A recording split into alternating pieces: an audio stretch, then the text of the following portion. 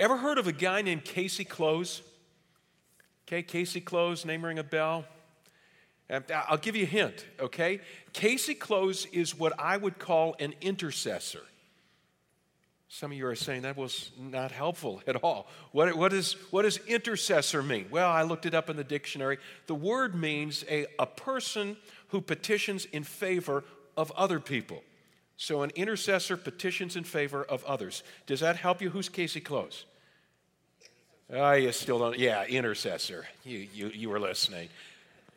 But I'll give you an extra hint here. The person he's petitioned in favor of that's made the news is the all-star shortstop for the New York Yankees, Derek Jeter.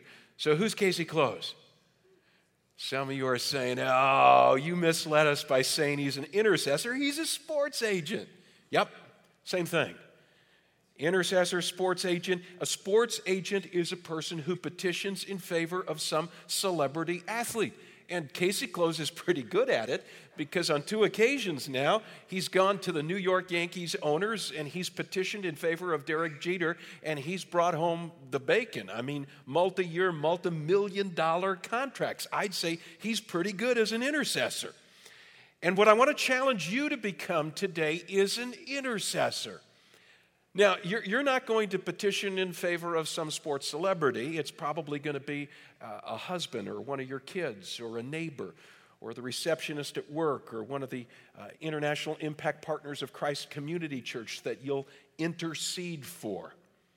And you're probably not going to be asking for a multi-million-dollar contract for these individuals. What you're going to be asking for is physical health or wisdom for some big decision that they're faced with or freedom from an addiction or a personal relationship with Jesus or any number of things.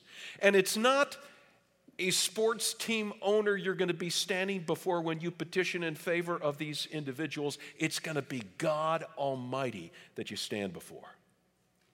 Now, we're in the 4th week of a 5-part series on prayer called Teach Us to Pray. We're learning essential lessons about prayer from Jesus. And today's lesson is all about intercessory prayer. So if you didn't take your program out yet, the outline, get it out and turn with me to John chapter 17.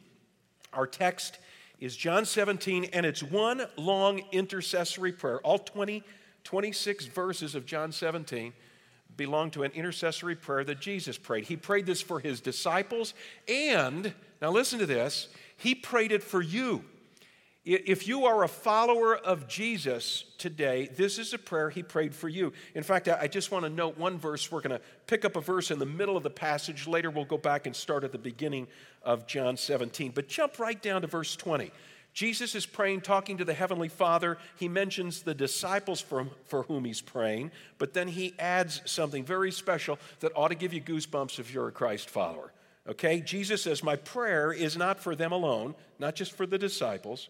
I pray also, listen, for those who will believe in me through their message. So my question is, have you believed in Jesus through the message in this book? Because if you've put your trust in Christ and surrendered your life to him, in John 17, Jesus is praying for you. Jesus is looking down the corridor of time and he sees you and he's interceding for you in John 17. What I find equally amazing about this prayer is the selflessness of it. You know, just the historical context. This prayer is offered at the end of the Last Supper. Jesus and his disciples are about to head out to the Garden of Gethsemane. Jesus knows that his arrest, his torture, his crucifixion is hours away, and facing that pain, he unleashes one long intercessory prayer for you and for me. How amazingly unselfish. And, you know, this is our first takeaway from this passage. In this world of meism, in this world of self-centeredness and self-absorption, if you want to break the stranglehold that has on your life, if you want to begin to truly care for other people, become an intercessory prayer. And you'll find that your world doesn't revolve so much around you as it does around other people. Now, John 17. Some Bible scholars refer to this as the real Lord's Prayer. They call it the real Lord's Prayer because they know that that title is most often given to another prayer, Pastor Jameson, a couple of weeks ago, preached on that prayer that begins, Our Father in heaven, hallowed be your name, your kingdom come, your will be done on earth as it is in heaven. We often refer to that as the Our Father or the Lord's Prayer. Bible scholars say, that's the disciples' prayer. That's the prayer he taught his disciples to pray. If you want the prayer that Jesus himself prayed, the real Lord's Prayer, this is it, John 17. So we're about to look at the real Lord's Prayer, and we're going to ask 3 questions about intercessory prayer, petitioning in favor of others. Question number 1, how do you learn how to do it? Okay, how do you learn how to intercede for others? Now, if your Bible's open to John 17, just keep your finger on verse 1, but I want to ask you a question that you're not going to be able to answer unless you got your own Bible in front of you. The question is, as you look at the previous 3 chapters, okay, so flip through the pages, chapters 14, 15, and 16, what is the color of most of the letters in those chapters in your Bible? Call it out. Red. Okay, what do red letters mean when you're reading the New Testament? This is Jesus speaking. And so for 3 chapters, we're getting this long teaching session from Jesus at the Last Supper. So his disciples are gathered together with him in the upper room, and he has been teaching them some important things they need to know before he heads to the cross. Now you come to chapter 17, he's about to turn a corner. Verse 1 begins, after Jesus said this, okay, this meaning everything he's just said in chapters 14 through 16, he looked toward heaven and prayed, Father, the time has come, glorify your Son, that your Son may glorify you. Now here's what I want you to note. I want you to note that Jesus switches from teaching his disciples to praying with no break. Okay, the guys are still in the room with him. In one breath, he's talking to them, and in the very next breath, he takes a breath, and now all of a sudden, he's talking to the Heavenly Father. So they're all observing his prayer. They're all listening in as Jesus prays. What does this tell you about how we learn to intercede? Okay, we learn how to intercede by hanging out with people who are interceding. Isn't that an astute observation? Let me just say it again. We learn how to intercede by watching people who are interceding. Isn't that how you learn how to talk? Of course it is. Some of you can't remember that far back. But when you were a little toddler in your home, how did you learn how to talk? You learned how to talk because you were surrounded by talking people, and you listened and you listened and then one day you decided to give it a shot yourself. And so what did you say? The first words out of your mouth. It's probably something like, I'm sick and tired of applesauce. Somebody order a pizza, right? Of course it wasn't. You said something like, Mama. In fact, you may not even have been looking at Mama when you said it. You may have been looking at Daddy and said, Mama. And no one cared. They thought you were brilliant. Did you hear what he said? He just said, Mama. When you become an intercessory prayer, you don't have to say anything brilliant. You don't even have to communicate in full sentences. You're listening to other people talk to God, and you say, well, I'm going to try that, and you jump in. This is why, again, it's so important that you're in a community group. You're in this community group, and there's a prayer time at the end, and different people are praying, and you're saying, I think I'll do that, and boom, you jump in. Or you learn how to do this by coming to an Ignite worship and prayer time. And you've never prayed out loud before, but you listen to other people, and you say, it doesn't look that hard, I'll try it. This is what you do around your family dinner table. You conclude the meal and you say, hey, before we clear the dishes, let's just pray together as a family, because people learn how to pray by praying. Moms and dads, bonus thought for you. Your kids learn how to pray by listening to you pray. So if you're one of those people who's opting out and you're saying, well, I just don't do that out loud, well, good luck. How are your kids going to learn how to pray?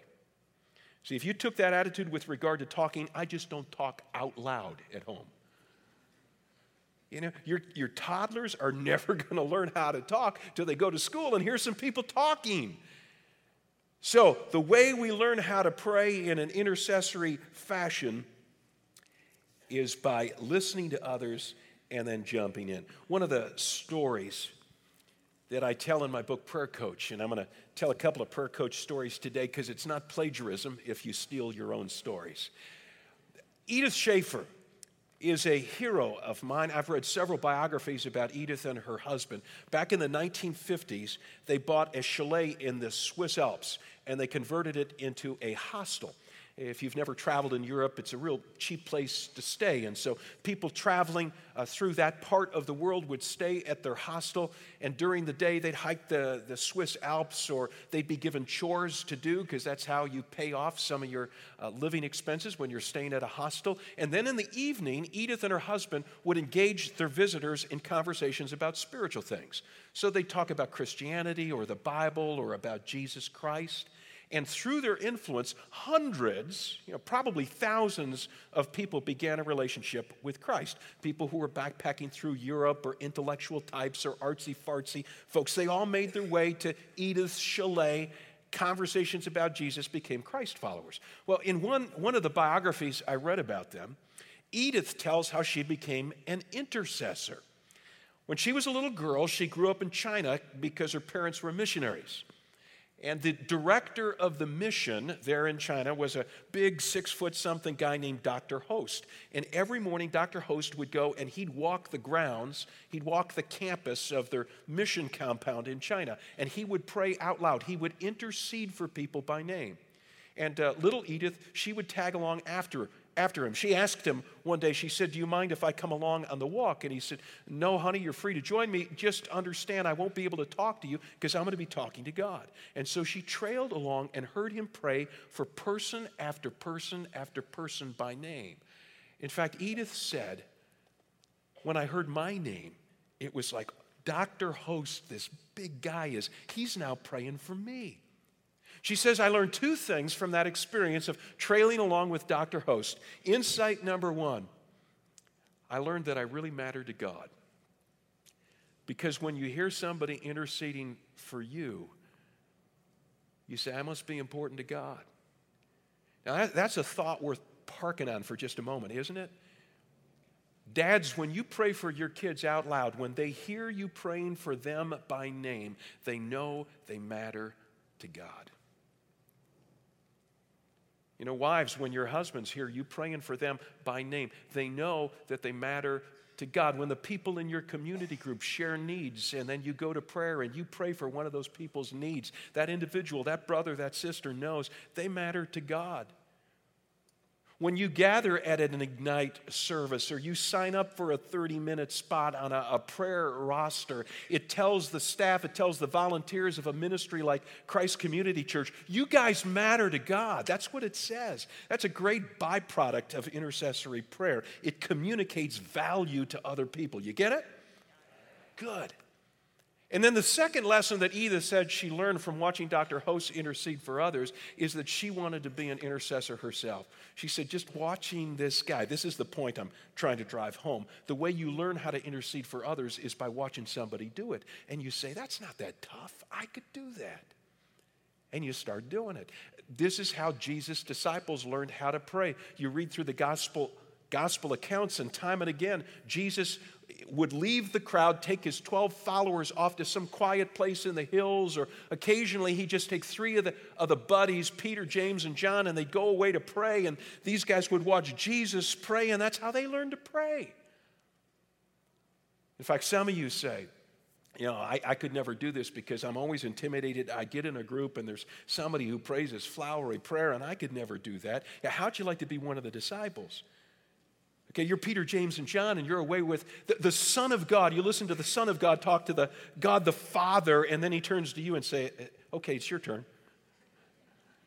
So don't be intimidated.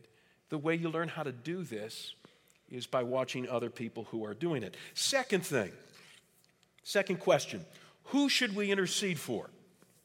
Who should we intercede for? Now, how many of you have ever used a drive-through window at a fast food place? Okay? Those of you who didn't raise your hands, you're lying. Come on. How many of you have ever used a drive-through teller at a bank? Okay? How many of you have ever used a drive-through car wash? How many of you have ever used a drive-through prayer? I didn't think so. But I'm bringing it up because somebody, knowing the series I'm doing on prayer, handed me an article from a local paper this last week about a church down in Aurora that once a year does drive-through praying. Now, I'm not making this up. They're on their church is on a busy street, so they put a couple other people out on the street with placards that say free prayer. And then people pull into their parking lot, they roll down their windows, they state their concern, and someone reaches in, puts a hand on their shoulder, and prays for them. I thought, this is a cool idea. You know, I could see us doing this. Randall Road in front of our St. Charles campus, or Stearns Road out in Bartlett, or what is it? Lincoln Highway 38 is called out in front of our DeKalb campus, or Galena down at our Blackberry Creek camp. We'll just put the free prayer signs out, and people roll in and we pray for them. I got a better idea. How about instead of praying for a handful of strangers once a year, what if every day we interceded for the significant people in our lives? What if we did that? You say, well, you know, who would that be? Well, let's take a look at whom Jesus prayed for. Go to John 17, and let me pick it up at verse 6. Jesus is praying for his disciples. And he says, I've revealed you, Father, to those whom you gave me out of the world. They were yours. You gave them to me, and they've obeyed your word. Now they know that everything you've given me comes from you. For I gave them the words you gave me, and they accepted them. They knew with certainty that I came from you, and they believed that you sent me. And so I pray for them.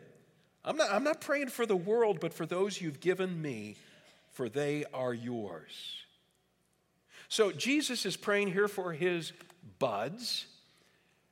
These buddies of his also happen to be the future leaders of the Christian church, so I guess you could say he's praying for Christian leaders here.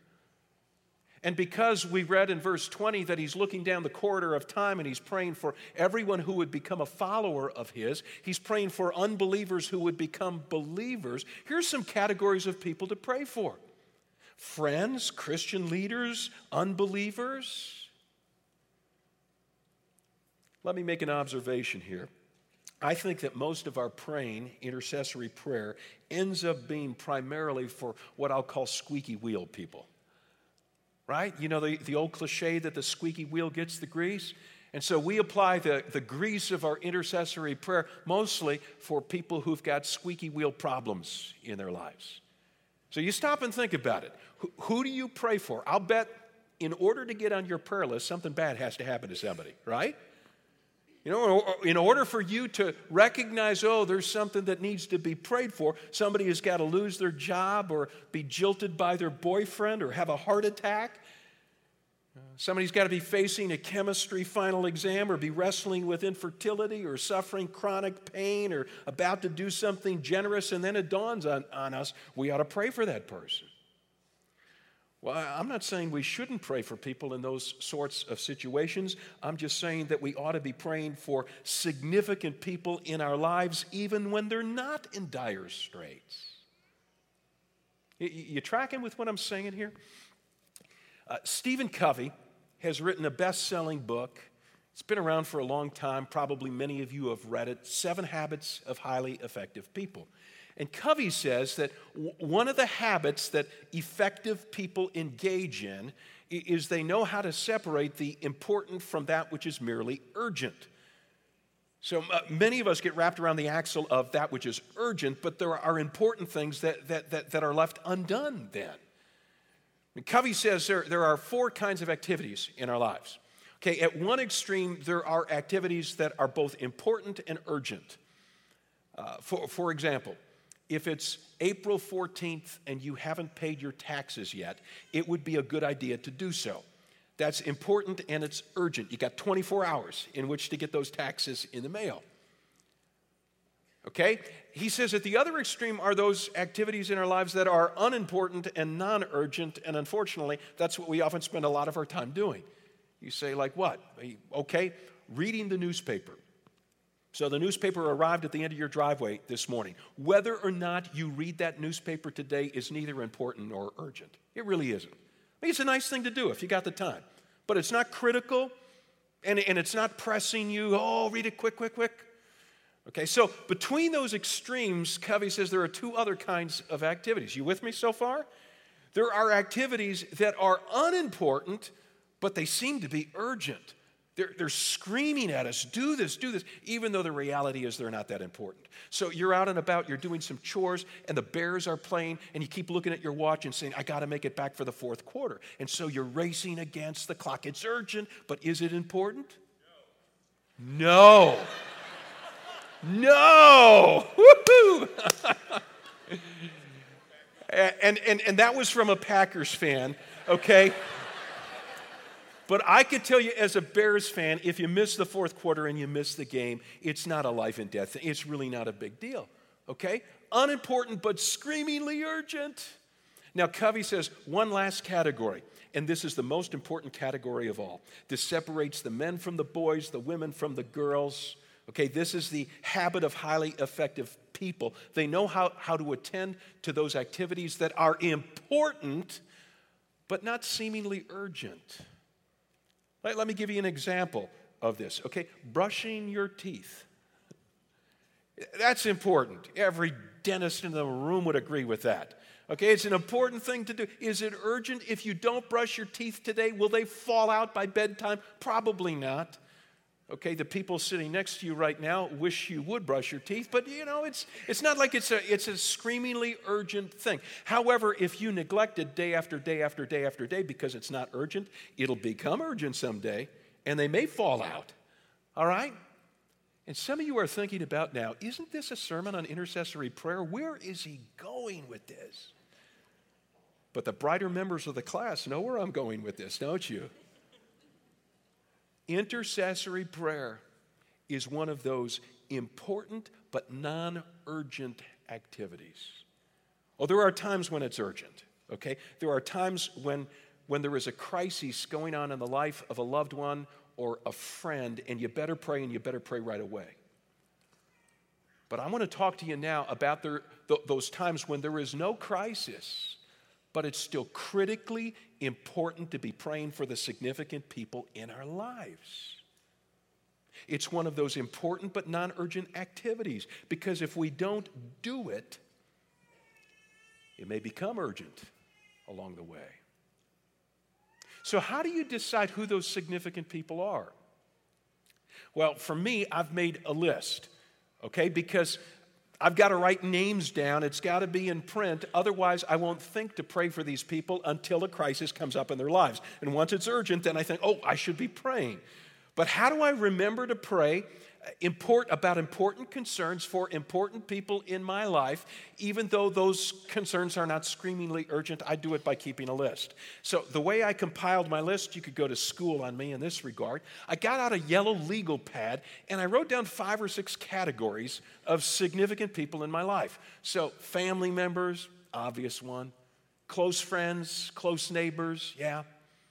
The staff and the leadership at Christ Community Church, including our international impact partners around the world, people in my life who need Christ. You know, I'm regularly meeting people at the health club or at Starbucks, or neighbors of mine who don't yet know Jesus. I want to be praying especially for them. Guys in my community group, government leaders, praying for the president and for our congressmen and so on. Scripture tells us to do that. So I made these little categories on my yellow legal pad, and then I started putting names, specific names, and I created a list of significant people to pray for.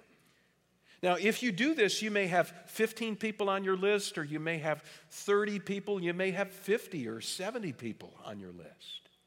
What I've done with my list is this. I put a Post-it note at the top of my list. And when I have some time for intercessory prayer, I just move my Post-it note down 3 or 4 names, and I pray for that clump of people. So I found it works really well. I spend most of my time on the elliptical machine at the health club doing intercessory prayer for 4 or 5 friends at a shot.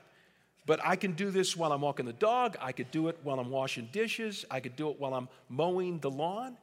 In the nooks and crannies of my life. And by the way, if I skip a day or I skip a week of intercessory prayer, I don't beat myself up. I don't guilt trip myself. I just go back to my list. I move my little Post-it note down, a few more names, and I'm back in the game.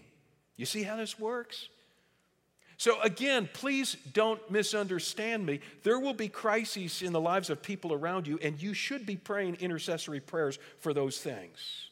But at the same time, there are important concerns in the lives of significant people in your life. And if you're not praying for them systematically, those important things will be forgotten.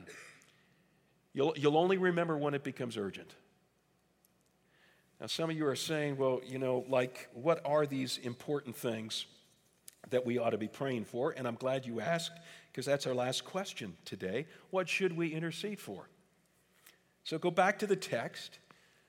If you're not praying for something urgent, if you're not praying because a good buddy's going in for surgery this week, or a friend of yours has a job interview, or one of your classmates filling out a college application, or a married couple is going to see a divorce lawyer, and now you better intercede. But if there's not a crisis, what do you intercede for?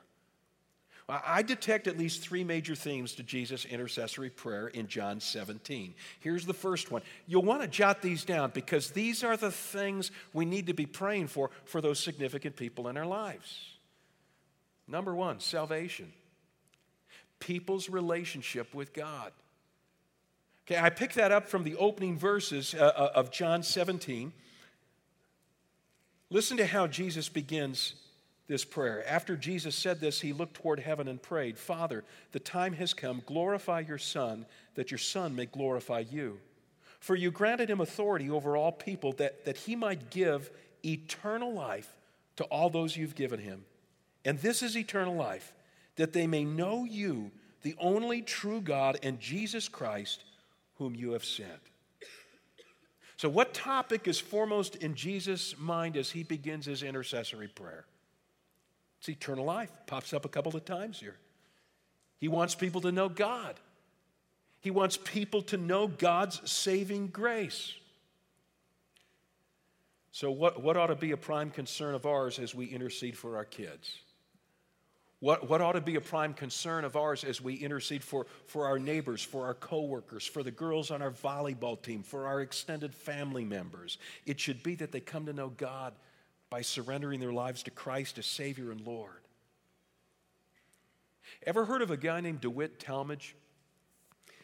Yeah, I hadn't heard of him either until I picked up a biography of his life. I'm a voracious biography reader. I love life stories.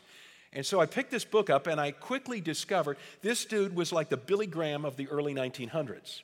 In fact, he pastored a church back in the early 1900s in Brooklyn, whose auditorium was 2.5 times the size of the auditorium in St. Charles, balconies included. 5,000 seats, and everyone was filled on Sundays. He preached to packed crowds.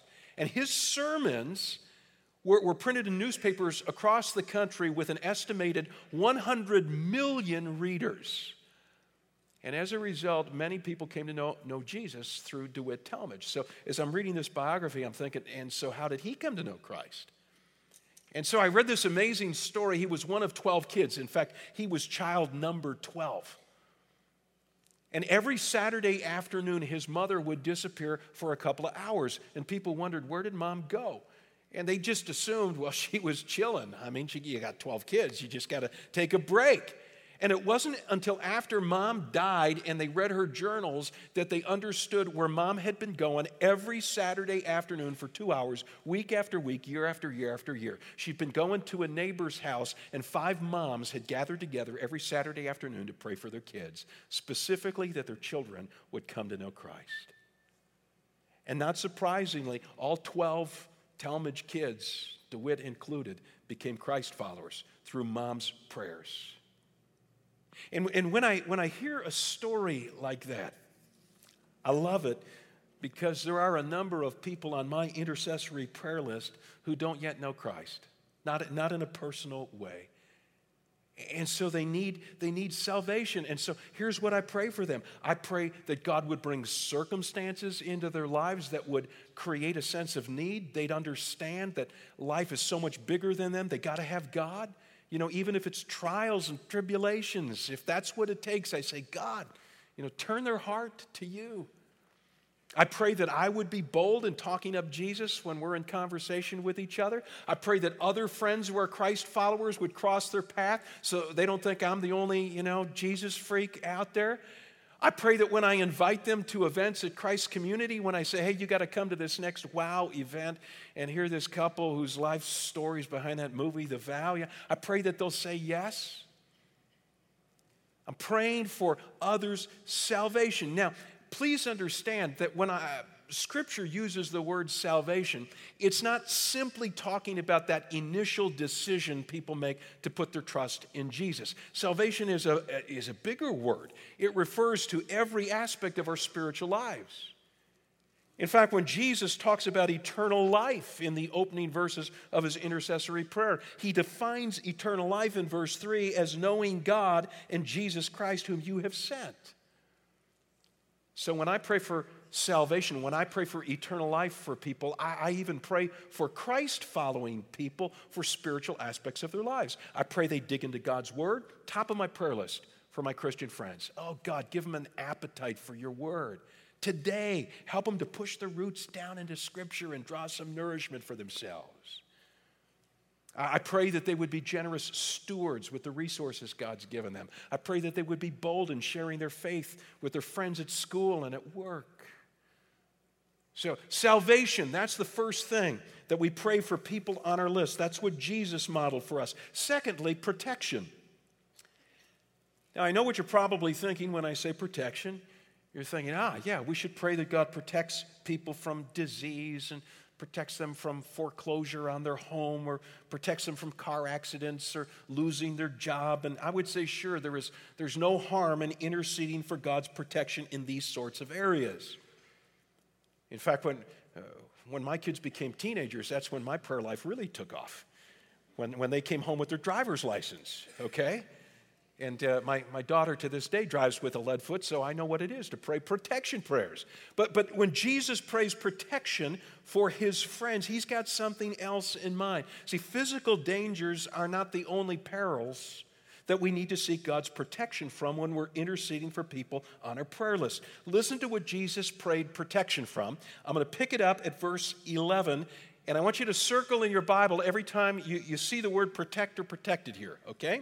Verse 11, Jesus says, I will remain in the world no longer, but they are still in the world, and I'm coming to you, Holy Father, so protect them by the power of your name, the name you gave me, so that they may be one as we are one. While I was with them, I protected them, and I kept them safe by that name you gave me. None has been lost except the one doomed to destruction, so that Scripture would be fulfilled. I'm coming to you now, but I say these things while I'm still in the world, so that they may have the full measure of my joy within them. I've given them your word, and the world has hated them, for they're not of the world any more than I'm of the world. So my prayer is not that you take them out of the world, but that you protect them from the evil one. Okay, as Jesus prayed this prayer of protection, what was he praying that his friends would be protected from? A wicked world? The evil one? You think of the people on your list, okay? You create a little list and you got 15, 20, 30 people, 50 people you're praying for, just systematically, regularly praying for important concerns, and one of them is protection. And so as you look at their name on the list, you're asking yourself the question, what kind of temptation do they face on a daily basis? From my knowledge of these friends, what bad habits do they struggle with? What addictions entangle them? What moral compromises are they considering? What idols in their lives tend to push God to the peripheral edge of things? What negative influences are they potentially blind to? God, protect them from these things. You see how that works? I think of Simon Peter. In this regard, Peter, you know the story of Peter's denial of Jesus. On the night that Jesus was arrested and tortured and later crucified, Peter denied knowing Jesus 3 times. He was following the entourage that was trailing behind, the party that had arrested Jesus. And 3 occasions, someone asked him, someone in the crowd said, "Aren't you one of his followers?" And every time he vehemently denied it. He denied knowing his best friend and mentor. He messed up. But fortunately for Peter, it wasn't a train wreck that destroyed his life. Fortunately for Peter, it didn't eventuate in him walking away from the Savior entirely. In fact, if you know the story, you know that Peter repented of his sin very remorsefully, very sorrowfully. You know that later on, Jesus reinstated him to leadership in the ministry team. So what kept Peter at this time in his life when he took a nosedive, what kept Peter from tanking completely? Do you know the answer to that question? It's Jesus' intercession on his behalf. Back at the Last Supper, this is from Luke chapter 22. In the middle of the Last Supper, Jesus turns to Simon Peter and he says, "Simon, Simon, Satan has asked to sift you as wheat. But I have prayed for you, Simon, that your faith may not fail. And so when you have turned back, because you will turn back, strengthen your brothers." Jesus says to Peter, you're about to take a hit. You're about to take a hit from Satan himself. But when the dust settles, you're going to be standing. And you know why? It's because I'm praying for you. I'm interceding for you. Friends, this is one of those important, but we don't always see it as urgent things to pray for the people on our list, especially if you're a mom, you're a dad, for your kids. God's protection from evil, God's protection from temptation, God's protection from Satan. One last thing I note that Jesus prayed for. Number 3, he prayed for relationships. I think Lucy said it best. Remember Lucy from the old Peanuts comic strip? She said, "I love humanity. It's people I can't stand." Jesus knows that one of the greatest challenges we face in this world is getting along with other people. And so when he intercedes for his close friends, when he intercedes for his followers, he prays hard that they'll get along with each other. He prays that they'll resolve conflicts, that they'll strive for unity, that they'll value oneness. As I read a closing paragraph from this prayer, beginning at verse 20, note how many times Jesus uses the word one or unity. He says, "My prayer is not for them alone. I pray also for those who will believe in me through their message, that all of them may be one. Father, just as you are in me and I am in you. May they also be in us, so that the world may believe that you've sent me. I've given them the glory that you gave me, that they may be one, as we are one. I and them, and you and me. May they be brought to complete unity, to let the world know that you sent me and have loved them even as you have loved me." What should you be praying for when you intercede for the people on your prayer list? You ought to be praying for relationships in their lives, for oneness. If you're praying for a married person, it's just a good thing to pray for their relationship with their spouse. Don't wait for a crisis. Pray it now. If they're working in a difficult job, you might want to pray for their relationship with their boss. If they're a teenager, it's a pretty safe bet. You ought to pray for their relationship with their mom and their dad. Okay, if they're single, you ought to pray for their relationships with the people they date. If they're a Christ follower, you ought to pray for their relationships with their neighbors and friends and schoolmates who don't know Jesus. Relationships. Someone has said no man is an island. That's true. Everybody's connected to other people. And so when you're interceding for those on your prayer list, just start by praying for relationships. Okay, who wants to be an intercessor? Do you want to be an intercessor? Okay, that was okay, but it's not good enough because the folks in Bartlett and Blackberry Creek and DeKalb, they couldn't hear the St. Charles folks. So let's try one more time. You want to be an intercessor? Yes. This is a privilege. This is how we communicate value to others. This is better than being a sports agent. This is you standing before Almighty God petitioning in favor of others. It's a wonderful job. How do you learn how to do it? Real simple. You hang out with people who are doing it, you watch what they do, and then at some point you just jump in. You try your first sentence, your first line. Okay? Who do you pray for?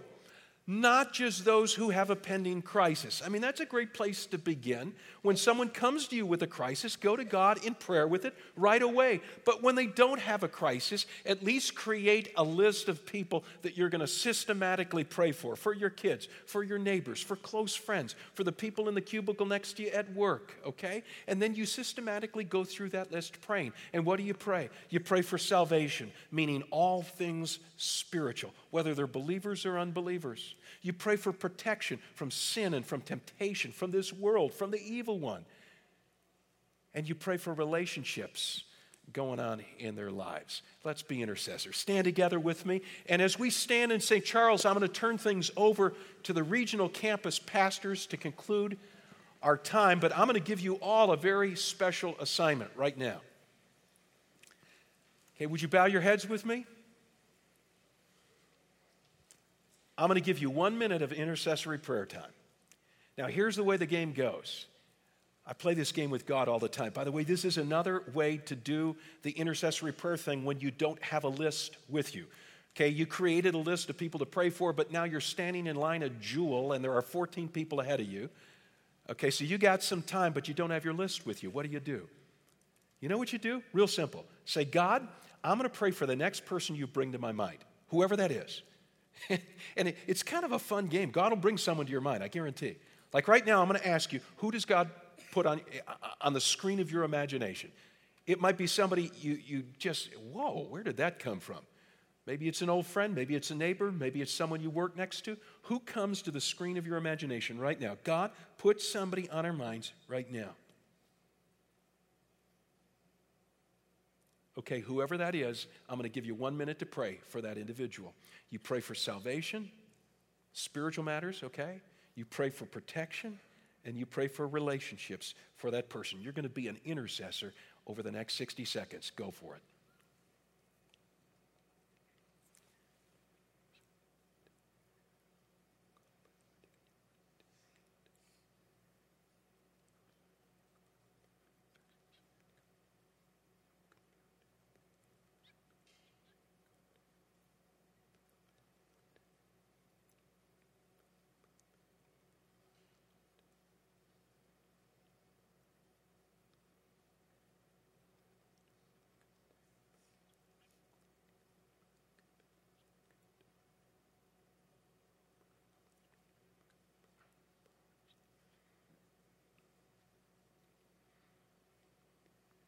While your head's still bowed, okay, I can't resist the urge to say what you're doing right now is what we do at Ignite.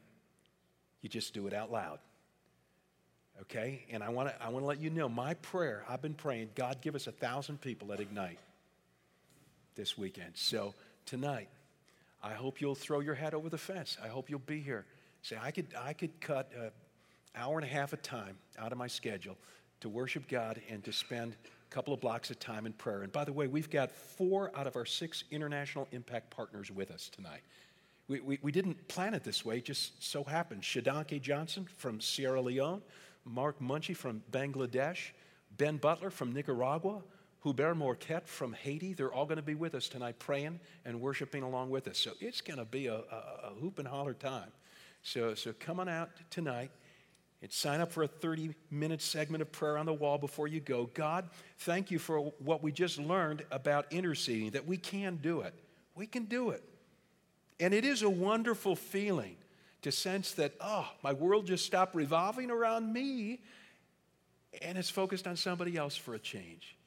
And it's good. It feels good to communicate value to people by interceding for them. Now, Lord, take and stretch this moment out so that it becomes a habit for us. May this be the week when the people in this auditorium and at our other campuses become intercessory prayers and make a regular habit of it.